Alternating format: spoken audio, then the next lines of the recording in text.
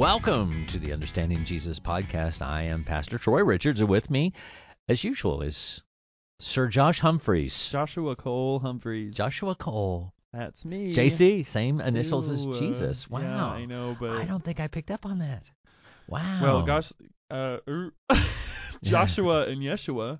Yeah, I get it. The same yeah, name, and I I'm know. JC. Same name in the J. Cole. How cool is that? Well, today on the Understanding Jesus podcast, we escape the book of Jeremiah and we move into Lamentations. We went through Lamentations last week and out of Lamentations and into the book of Ezekiel. So it's a rare moment when you have three Old Testament books in 1 week of Bible reading, but we do that. We did that last week, and also Psalm 119. We finish out Psalm 119 and Proverbs 28. Just a few verses of Proverbs, some words of wisdom, and then we look at what Paul says to Titus and also to Philemon, which is just one chapter, and it's about Onesimus, the slave. So he runs from his master, and Paul sends him back, but with some instructions on to treat him nicely. Yep. As a brother in Christ. And then we begin the book of Hebrews. Woo! So, yeah. I love the book of Hebrews. I do too. It's good. Very cool. We don't know who wrote Hebrews, but we do know He did a good job. He did. Holy Spirit. That's right. Great job. Well, we do. Yeah, thank you. Great job. Thank you, Holy Spirit. Yes. So anyway, we're gonna come back and we're gonna share a little bit about what God showed us. If you're new to the Understanding Jesus podcast, we take and look and see what God, not any major theological revelation or type things, but just simply as we are reading devotionally things that we highlighted in the scripture that stood out to us in the week's reading. So we're going to share a few of those things when we return.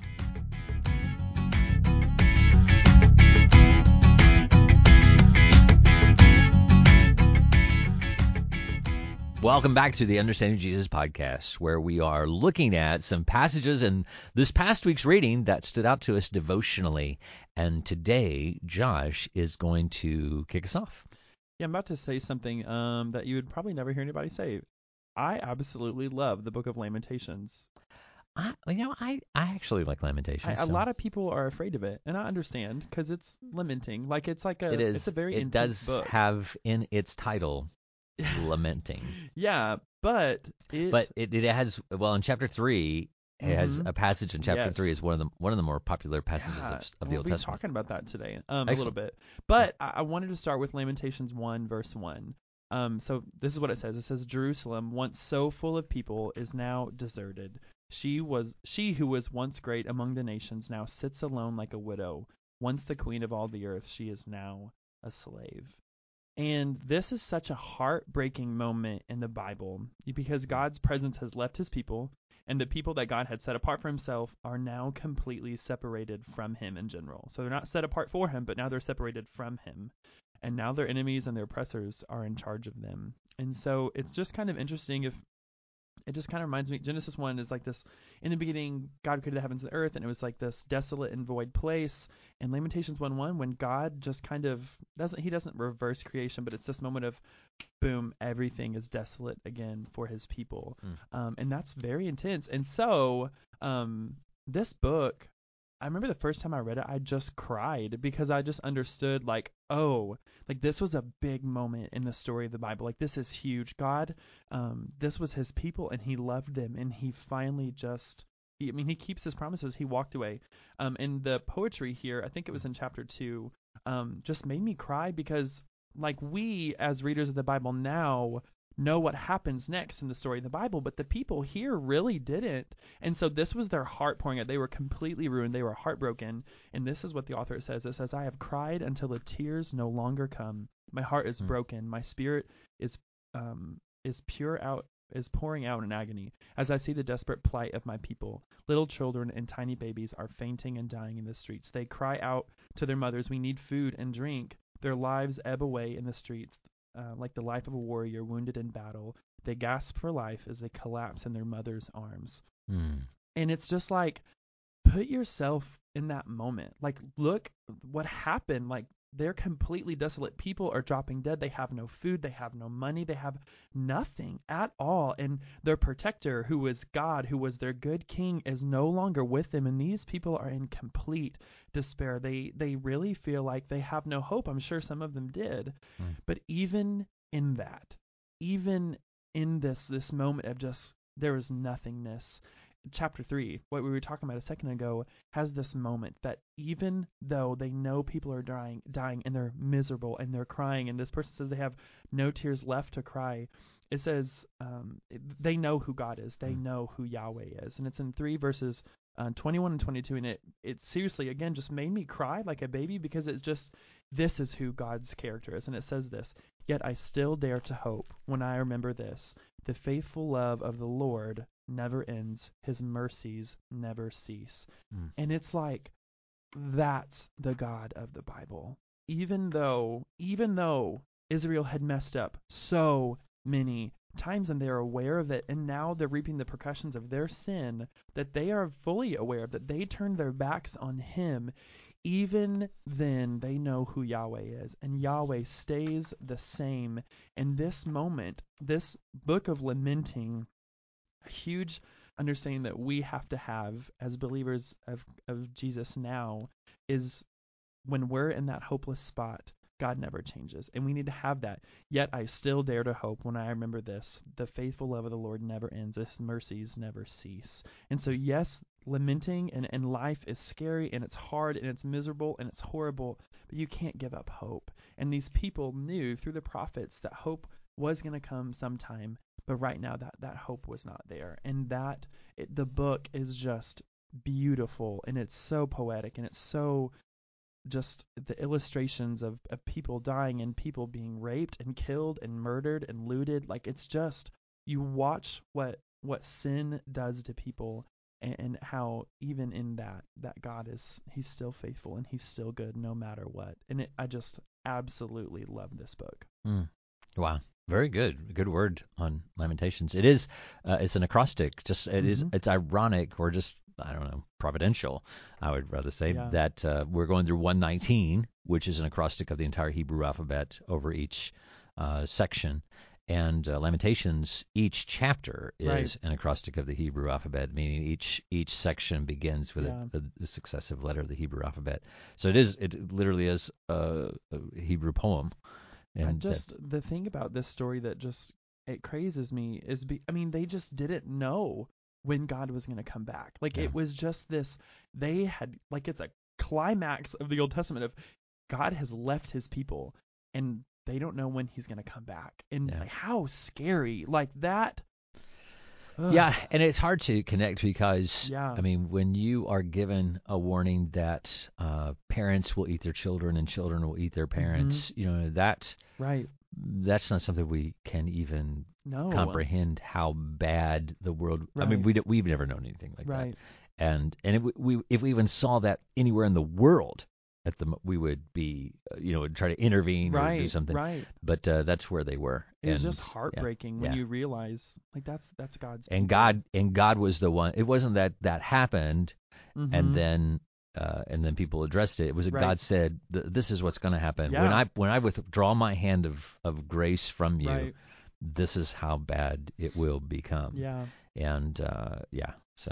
But when you read now in the New Testament what Jesus has done, it changed. Again, this is such a vital point in the story of the Bible. Of this is what happened, but this is God's character, and his hope comes again, and he brings rejuvenation, and he brings life, and he brings goodness and peace and love and judgment and mercy and justice. Like, it just is so important to understand this part of the story, and it makes you see Jesus again, just the beauty of him. So anyway, I could go on forever, so I'm just going to stop now. Okay. All right. Okay. All right. Well, I looked in Proverbs chapter 28, verses 9 and 10, and it says, "Anyone who turns his ear away from hearing the law, even his prayer is detestable. The one who leads the upright into an evil way will fall into his own pit, but the blameless will inherit what is good." And when we reject the truth of God's word and refuse to obey his precepts, we leave his courts and deny ourselves access to the throne of grace. It isn't that God. Somebody said, well, God doesn't hear the prayers of the unsaved. God hears everything. It's impossible for God not to hear everything.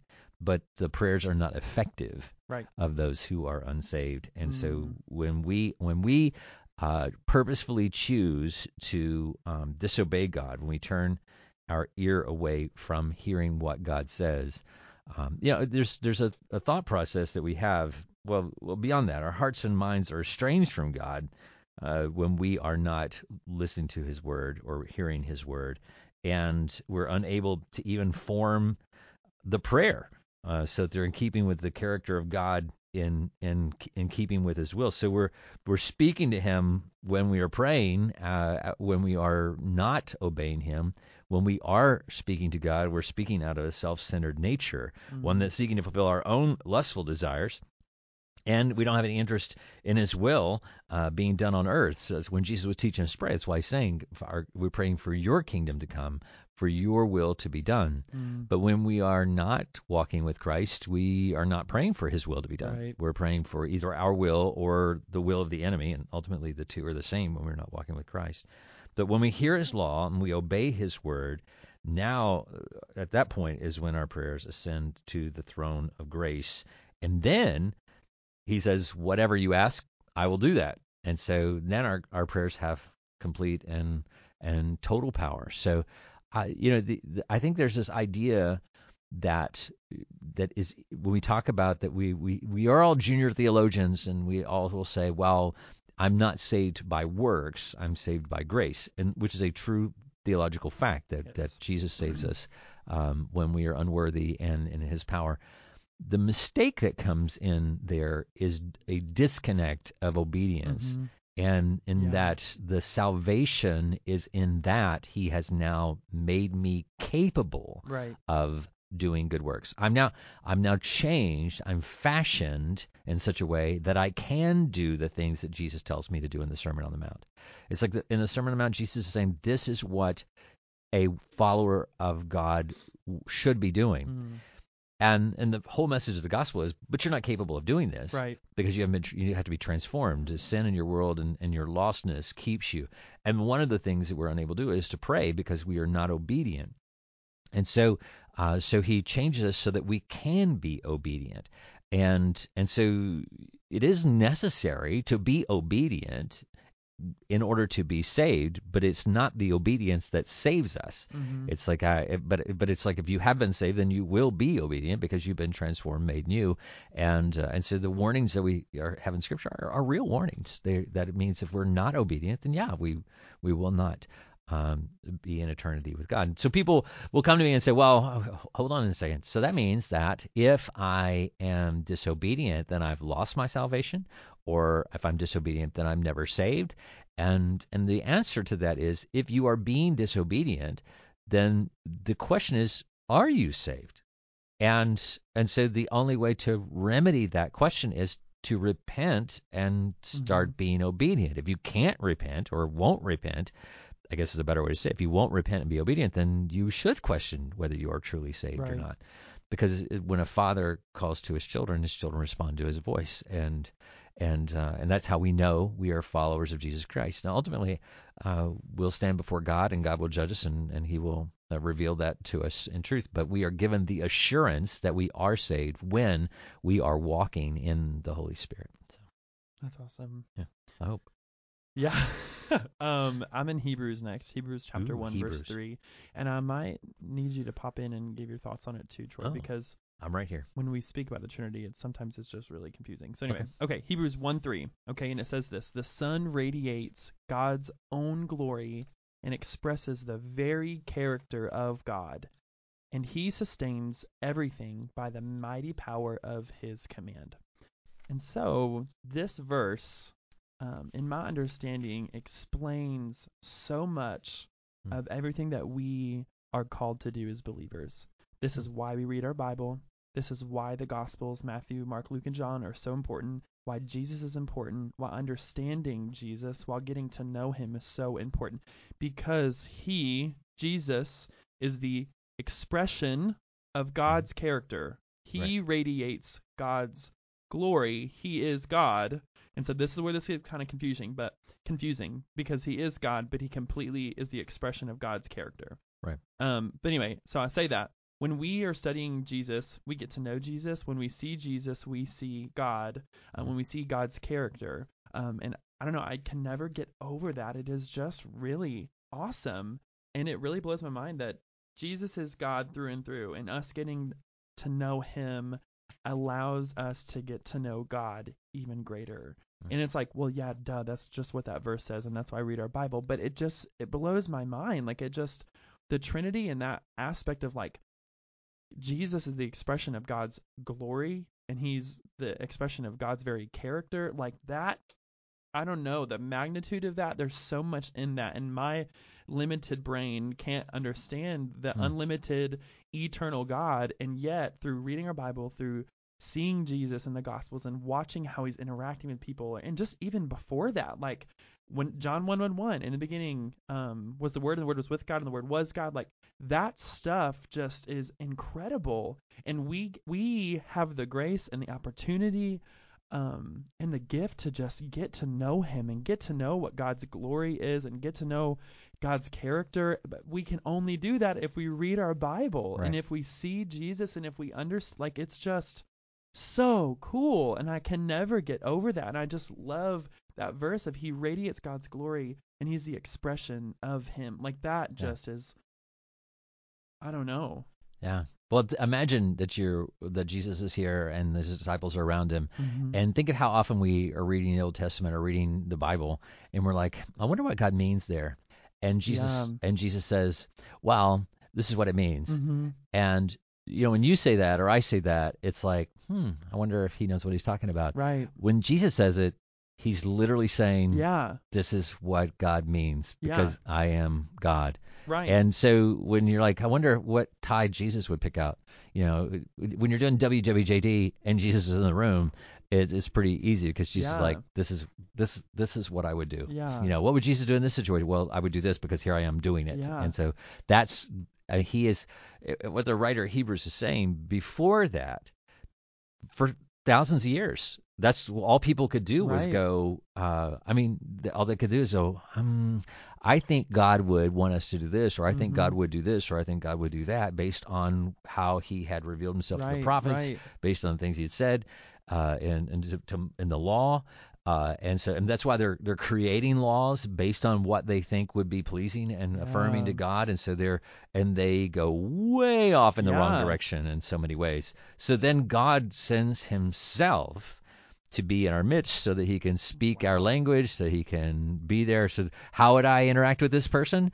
This is how God would interact with this person. So how would I react in this situation? This is how I would react in this situation, because here I am doing it right in front of you. And it threw people off. They were like, no, that's not how God would act. And God's like, yeah, this is how God would act because I am God. And so how blessed we are to live in a time, to live in this age, to where we are, and we are not, even in that time period when Jesus was on this earth, he was not glorified. No. Meaning he looks just like a ruddy carpenter guy. So they're just trying to figure out, we live in a post-resurrection, post-glorification age. That's crazy. And we live in an age where the Holy Spirit has been given so that we can have the eyes and mind of God to recognize God. So when we read the Bible, God is giving us the ability to see God within the Scripture that he revealed to these people. So we've been given something. We live in a time where we have full access. That's crazy. The only thing we are lacking is seeing him face to face. Right. But understand this: nobody ever experienced that. I'm thinking carefully about the Apostle Paul. But even if you think about it, it's a real moment. No, he saw Jesus. But I'm saying, think about it. Right. The apostles were given the Holy Spirit after they saw Jesus ascend into heaven. So they never actually spent time with Jesus filled with the Holy Spirit. So, oh my gosh, so they never had that's that. Crazy. So they're in the same boat we're in. we have the Holy Spirit, but we've never actually, we don't get to see Jesus face to face. So, and Paul in his conversion process, that's a theological weird thing, because does he have the Holy Spirit in that particular moment? Right, but it would be brief, even if he did. But whatever the whether he was blind right afterwards. But and which really that's a whole other thing. I don't know. Maybe that's why he was blinded, so that he actually wouldn't be visibly seeing Jesus while he's filled with the Holy Spirit. Wow. But that there will come a moment for all of us when we will not see through a mirror dimly, but we shall see him face to face, and also have his Spirit. I mean, that's just the great thing about this verse. It's like we as saints get to see the fullness of God's glory through his Son. Like, that is, I just can't get over that. That is just so cool. That's what he's saying. Jesus was glorified. Yeah. And he is then at the right hand of the Father. He has purified us from our sins, given us the Holy Spirit and an understanding, so that we can see within the Word everything that he revealed to us as truth. And then the fullness of that is when two things will take place. One is we will be glorified, meaning we will have all sin removed and be taken out of a sinful body and given a new glorified body. So now we are unhindered by sin, in the power of the Holy Spirit, able to witness him face to face. And so that's when we will first and finally be able to truly be in fellowship with God, unhindered by any of the taintedness of the world. Yeah, sorry, just one more comment. I just like all of that, all of the goodness of God, all the perfection, everything, his glory and his mercy and his justice and his character, all of that. And then he just invites us in to be in that relationship, and like, wow. Yeah. And it's crazy. And there are people who just don't believe he is anything worth worshiping, and it's hard to understand that. But I get it.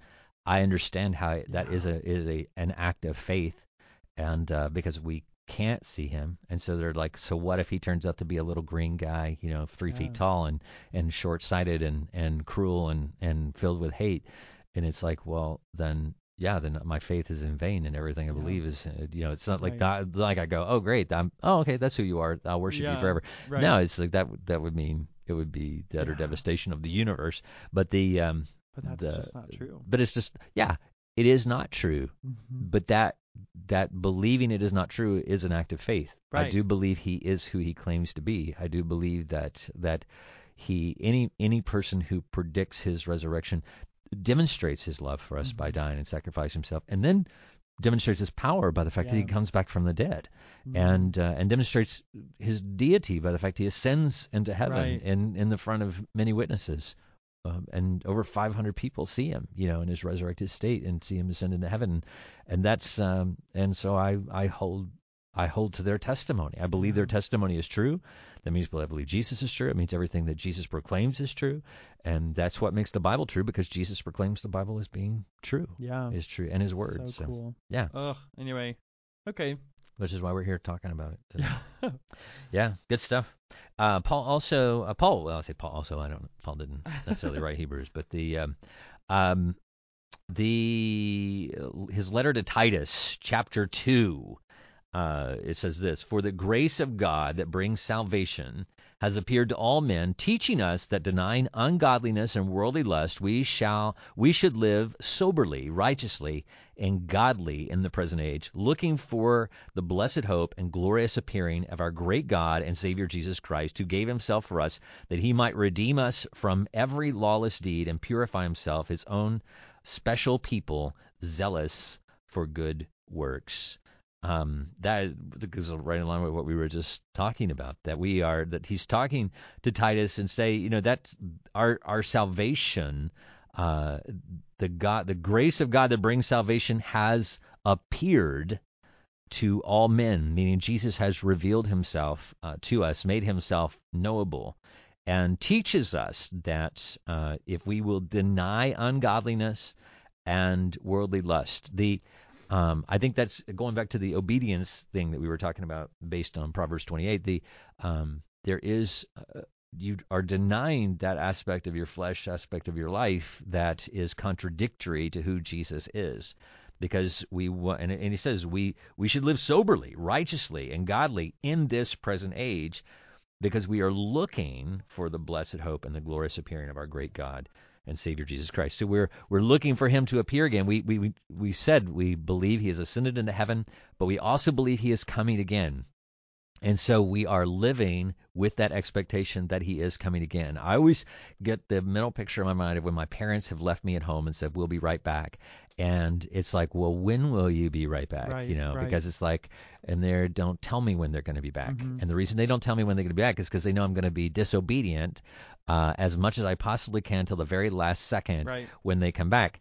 And in the same way, God hasn't told us. And he says, I'm going to come like a thief in the night. Mm-hmm. If you're being disobedient, he's just like a parent talking to his children. He's saying, if you're disobedient, I'm going to surprise you. You're going to be surprised. So just be doing what I've asked you to do before I get back.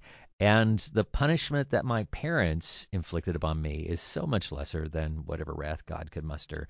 I may have felt the opposite at the time.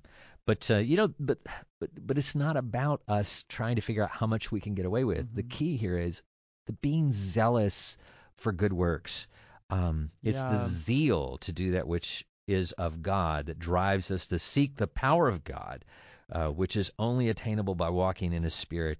That remains unquenched when we deny ungodliness and we deny worldly lust. So we shouldn't do anything. We shouldn't do anything that hinders our sobriety. That is why I'm an anti-drinking person. And people say, well, it never says that you can't drink alcohol in the Bible. It specifically says we are not to be drunk with wine. But it also says we're to be of sober mind.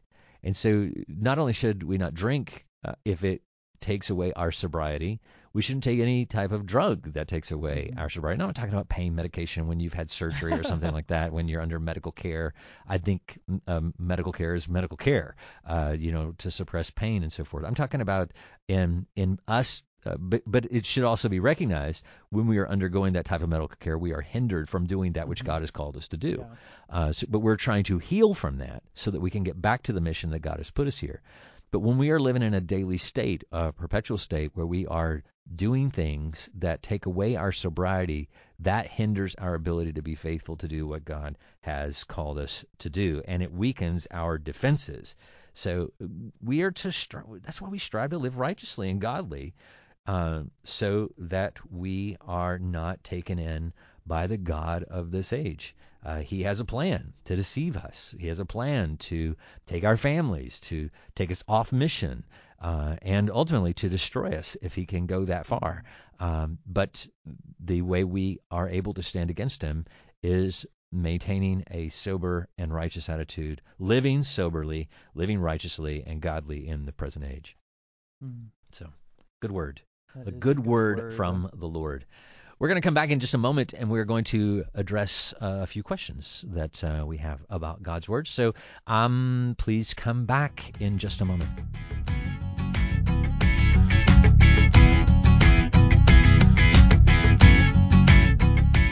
Welcome back to the question-answer segment of the Understanding Jesus podcast. With me is Josh Humphreys, and Josh has a question. So, Josh? I have many questions, well, Troy. Just let's stick with a couple. Yeah, absolutely. So this kind of just overall the prophets in the end of the Old Testament. So specifically with Ezekiel and Jeremiah is where it popped up in my head. But it always says a message from the Lord. And so my question is, how did these prophets receive these messages? Where did it come from? Did they hear it? Did they, what's going on? And I know Ezekiel gives us a kind of a big picture of it, but just where did they come from and how did they get communicated to those prophets? Okay, well, I'm just going to share a passage with you from Ezekiel chapter 2. It says, He said to me, and God speaking to him, Son of man, stand up on your feet, and I will speak with you. As he spoke to me, the Spirit entered me and set me on my feet, and I listened to the one who was speaking to me. He said to me, Son of man, I am sending you to the Israelites, to the rebellious pagans who have rebelled against me. The Israelites and their ancestors have transgressed against me to this day. The descendants are obstinate and hard-hearted. I am sending you to them, and you must say to them, This is what the Lord says. Whether they listen or refuse to listen, for they are a rebellious house, they will know that a prophet has been among them. And so a few things are happening here. One is there's some that he is, whether he comes through a dream, whether you're hearing an audible voice, whether you are writing on the wall, whatever the case, whether it's a vision, and whatever the case, God is making himself clear to this person. And the question is that, I don't know how, but I do know this. I know Ezekiel believes that it is God speaking to them. And God says, when you say what I tell you to say, then they're going to know that a prophet has been there, that it is me speaking through you. Okay. And so it's the Spirit of God who is doing the work. And if you look at it, they do know that they are. I mean, remember in Kings, you have when Ahab, they're like, do you not have a prophet of the Lord? And and Jehoshaphat is there, and he's like, oh yeah, but he never says anything for me. Well, see, he knew that was the prophet of the Lord, and so he brings him in. But with Jeremiah, with Isaiah, and so forth, there are multiple things throughout the course of their lives that God does to affirm twofold. One, to the person who's saying it. Because think of the struggle you're having, right? And we see that. We see it in Moses. We see it with Gideon, where God comes to him and says, hey, I need you to say this for me. And Moses is such a great example because Moses, we have this clear that there's a voice speaking with him out of this burning bush. Yeah. And he, but you don't have this time of Moses going, how do I know you're really God? Right. It's like, because Just God knows. makes it clear. And I know this in my own personal experience, and that is that God does make himself clear to me. And that's because that's the record of the Bible. Yeah. There's never a time when God is speaking to someone where God does not make it clear that it is God speaking. And so after he makes himself clear, then the person can say, thus says the Lord. And the affirming thing of that is that they will never say something, one, that contradicts something else they've already said, or two, that doesn't come to fruition. If he says it, it will happen exactly as he said it would happen. And so that's how, and he said, so if you see that it's not happening, then that prophet's a false prophet. Right. And so, so along that line, so the Holy Spirit empowered these prophets, or dwelled in them to speak. And so now we as followers of Christ has the Holy Spirit living inside of us. And so my question is, how can we be sensitive to the Spirit? Can we get messages from him? Not new ones, like we just said, but how does he speak to us now? And how do we do we pray? What does that look like? How do we listen for him? What does that look like? Well, and this is a subject of debate because some will say that the gift of prophecy has ceased, that there is no more prophecy, that the role of prophets is no more, and I disagree with that point of view, but we have to clarify what we mean by those who are in the role of a prophet. If you are talking about someone who is given new revelation, I do believe that revelation has ceased, that there is no new revelation. Well, I don't say that revelation has ceased. There is no new revelation.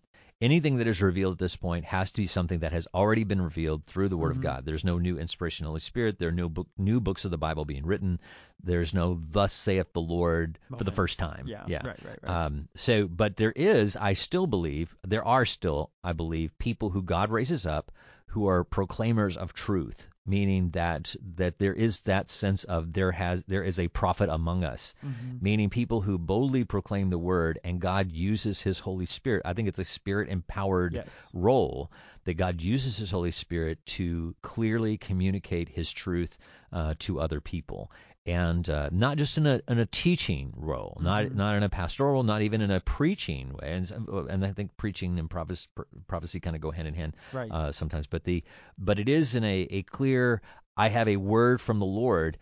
It's a word that's already been given. It's the word. But it is the word. But it can be a word. But the word that is given is a word that has already been given through the word. But it's like, this is what the Scripture says, and I think it's appropriate in this situation, in this time. And not that I think it's appropriate, but that the Spirit of God has come upon me to say this, and it is simply proclaiming the truth of God's word. I think that there's a prophetic role in that. But no, I do not believe that there are prophetic utterances of, I think when people think of that, they think of that I'm saying, God spoke to me in a dream, and you're going to be in a car wreck next week, and or that you're going to go to the grocery and soap is going to be discounted, and you're going to buy, or something weird or futuristic or something like that. That I believe we've stepped outside the boundaries. That God, we're not fortune tellers, and the prophets of old were not fortune tellers either. They were God was simply saying, here's what's going to happen because you are not being obedient. Right. And here's what will happen if you are obedient. He wasn't saying, he was never saying this is going to absolutely definitely happen. It was always just a warning that this is what is going to happen if you do not change your ways or amend your ways. So he wasn't saying this is going to happen. He's saying this is what could happen if you don't amend your ways. And many times they wouldn't amend their, and he would know a lot of times they weren't going to amend their ways. Right. So this is going to happen. But the point is that we still have those same warnings from God. And yeah, I do believe he raises up people to just reaffirm those warnings. But anybody can look and say, well, look, the Bible says this, and I can say it with my voice, and it is just me speaking. But there are times when the Holy Spirit empowers that voice, and he accomplishes a supernatural work that to affect the hearts and minds of people that I myself am not capable of doing. So, gotcha. So that's helpful. Again, I still think he speaks through dreams. I still think he speaks through visions. I still think that those things take place. But he, like I said, he is simply trying to move people to accomplish his will that he has already revealed through the Word of God. So, and I'll give an example of this before we go. Like when I'm traveling overseas and you're in a mission field and you're in an area that's deeply pagan or just don't believe in Christ, never heard of Christ or whatever, that God could speak in a dream to a person and say, I want you to go into this village and I want you to say this in this way, and they have this dream, and then they go do that which they had this dream to do, and then God uses what they do in order to do some, he's also given these other people dreams or other people things and so forth, and then uses the situation in order to bring people to an understanding of who Jesus is. So can God do that? Absolutely, I believe he can do that. Yeah. And so I'm very, very hesitant to ever say God would not do this unless it is specifically prohibited in his word. But if he's done it before, I do believe he can do it again. But I believe he himself has said that there is no, in Revelation, I think this is the last revelation I'm giving you. So no new revelation. So that's helpful. Yeah, good. I hope so. Well, thank you guys for joining us, and thank you, Josh, for always excellent questions. And if you have any questions, you should always feel free to contact us. Troy at fbcj.us is me. Josh at fbcj.us is him. And Office at fbcj.us is our secretary. I guess, but that word will get to us. But whatever the case, go to our website, fbcj.us. You can look at previous podcasts, previous sermons. We always invite you to come worship with us in person Sunday mornings at 9:30 a.m. and also at 11 a.m. And if you're not able to be here in person, you can join us on the live stream at 9:30 or watch the recording of the sermon and the worship service. So, but whatever the case, we've enjoyed having you with us today and invite you to come back again and join us on